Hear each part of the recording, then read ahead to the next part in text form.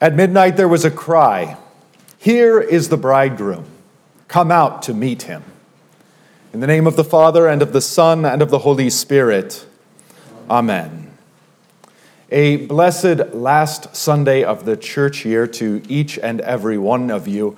As the church year comes to its conclusion, we find ourselves focusing our attention upon the conclusion of this age, the return of our Lord Jesus Christ. So much of the church here in America has nothing but fear for us to focus on.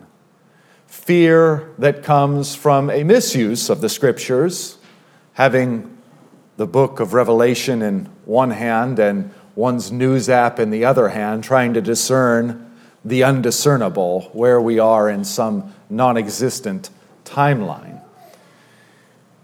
In much the same way, the fallen media of our age seeks to keep us in a state of perpetual fear so that we'll perpetually tune in.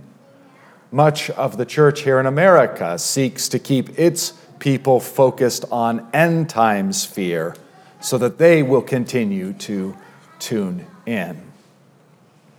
What a beautiful gift the true church has given to us in setting before us three glorious texts that fill our hearts and minds not with fear, but with Jesus. In Isaiah 65, the Old Testament lesson, we hear of what it is that Jesus is coming to bring: a new heavens and a new earth. So great, so full, so complete that all of this present age, with its pain and sorrow, its evil and its death, is to be forgotten. It is often the case in popular psychology and therapy that the entire goal of these endeavors is to get us to be okay with the way the world is, and to get us to be okay with ourselves.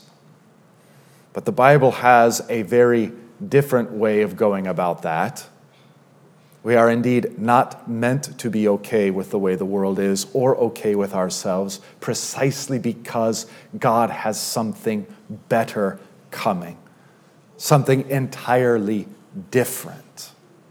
There is a world coming that we will be okay with, and we ourselves, purged of all wickedness, we will finally be okay with ourselves then.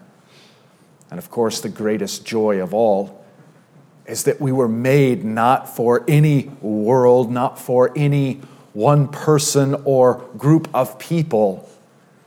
We were made for the Lord Himself, and our souls will find their ultimate fulfillment in Him. Nothing less than a new heavens and a new earth, along with our Lord Jesus Himself, is coming.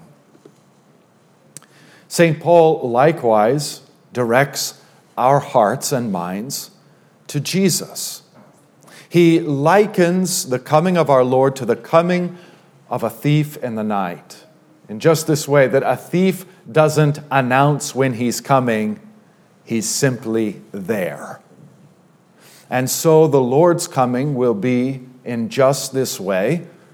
But St. Paul says, since we are not in the dark, but rather in the light, His coming need not surprise us. Which is to say, we don't know the day or the hour of His coming, but we Christians are called to live our lives as though He may come any day. And thus we need not fear His coming. We're reminded that He who comes is the light of the world, and we dwell and live in His light, its brightness blotting out all of our sins. Two joyful pictures of our Lord's return, and the third is like it, the parable of the 10 virgins, although their virginity isn't particularly what's in view, simply that these are young women. And it is a most joyful event of which our Lord tells in his parable. There is to be a wedding. The climax of this parable comes with that shout at midnight, "Here is the bridegroom, come out to meet him." Of course, it's in that very moment of joy and excitement that tragedy strikes for half of the young virgins. They have no oil. They're unable to light their lamps. They're unable to follow the bridegroom. They go scrambling into the darkness to find oil. But as we trace backward from this moment through our Lord's parable, we'll find that before there's any talk whatsoever about those who have oil and those who do not, we're told that there are two kinds of virgins. 5 of the virgins are phronomoi, mindful, wise. And 5 of the virgins are morai, morons, foolish. The foolish do what foolishness does. They bring lamps with no oil. The wise do what wisdom does. They bring lamps filled with oil. The point of Jesus' parable is astonishingly simple. The bridegroom gets delayed, and boy, do we feel his delay even in our own day. When he comes, he will find some within his church who are prepared and some who are not. Those who are prepared will go with him into the blessed wedding feast, and those who are not will find themselves outside when the door is shut. These cry out, "Lord, Lord, open to us." And in the darkness, as he looks out, he simply responds, "I do not recognize you. I do not know you." And as if the point weren't clear enough, Jesus underlines it once more by saying, "Watch, therefore, for you know neither the day nor the hour." Watch, be prepared for the coming of the bridegroom. If we live our lives in light of the impending return of our Lord, we cannot help but be prepared. We cannot help but live lives of repentance, lives of longing for him and for his righteousness and for his kingdom, so that when he appears, we rejoice and light our lamps and go on to the feast. But if we live our lives not in the light of his impending return, his coming, then everything in our lives becomes distorted. We begin to see the world not as it truly is. We begin to invest in this life in ways that we shouldn't, given its temporary nature. We become swept up with concerns that are at their greatest simply penultimate, of this world only. And as the case may be, even the afflictions, the sorrows, the crosses that we bear might take on a character of seemingly enduring forever. But if we remember in watchfulness and preparedness that our Lord could return this very day, then all of a sudden those burdens are light. We see their temporary nature. We see the temporary nature of all the things stretched out before us in this life, and we see that eternal kingdom that he is swiftly bringing unto us. Whenever I preach this text, I'm always inclined to entitle it, "Don't Be a Moron." Because that really is our Lord's point. Don't be foolish. Don't be unprepared. I'm coming, and I'm coming swiftly. If his parable strikes fear in us, well and good. We could use that. The flesh needs to be put to death in the fear of the Lord.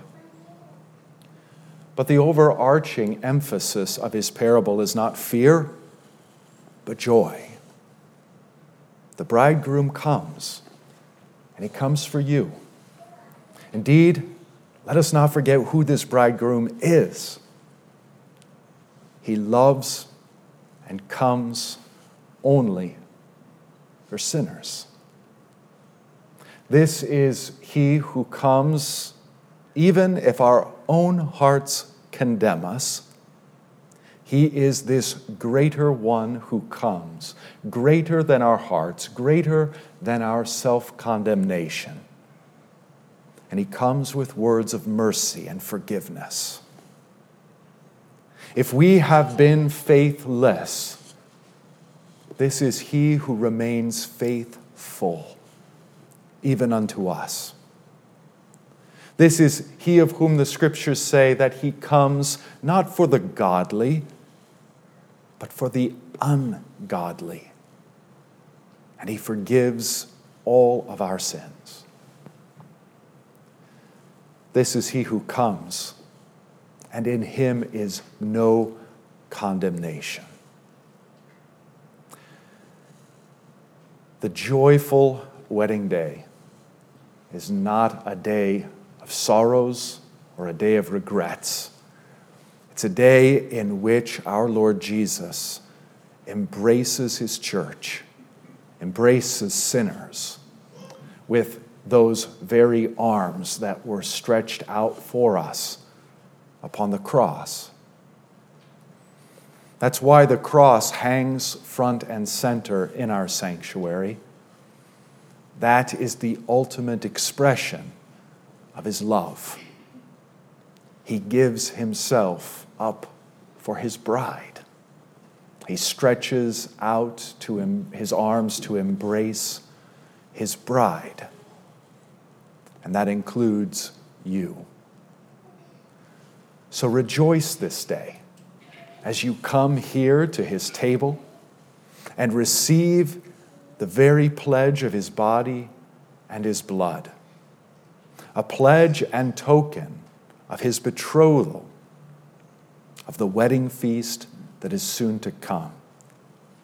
Indeed, that is the great joy that is set before us this day, that as we come to the communion rail, we might come as those going to the judgment. Why? Because when we go to the judgment, we will meet the very same Jesus who is here at the communion rail. In the name of the Father, and of the Son, and of the Holy Spirit. Amen.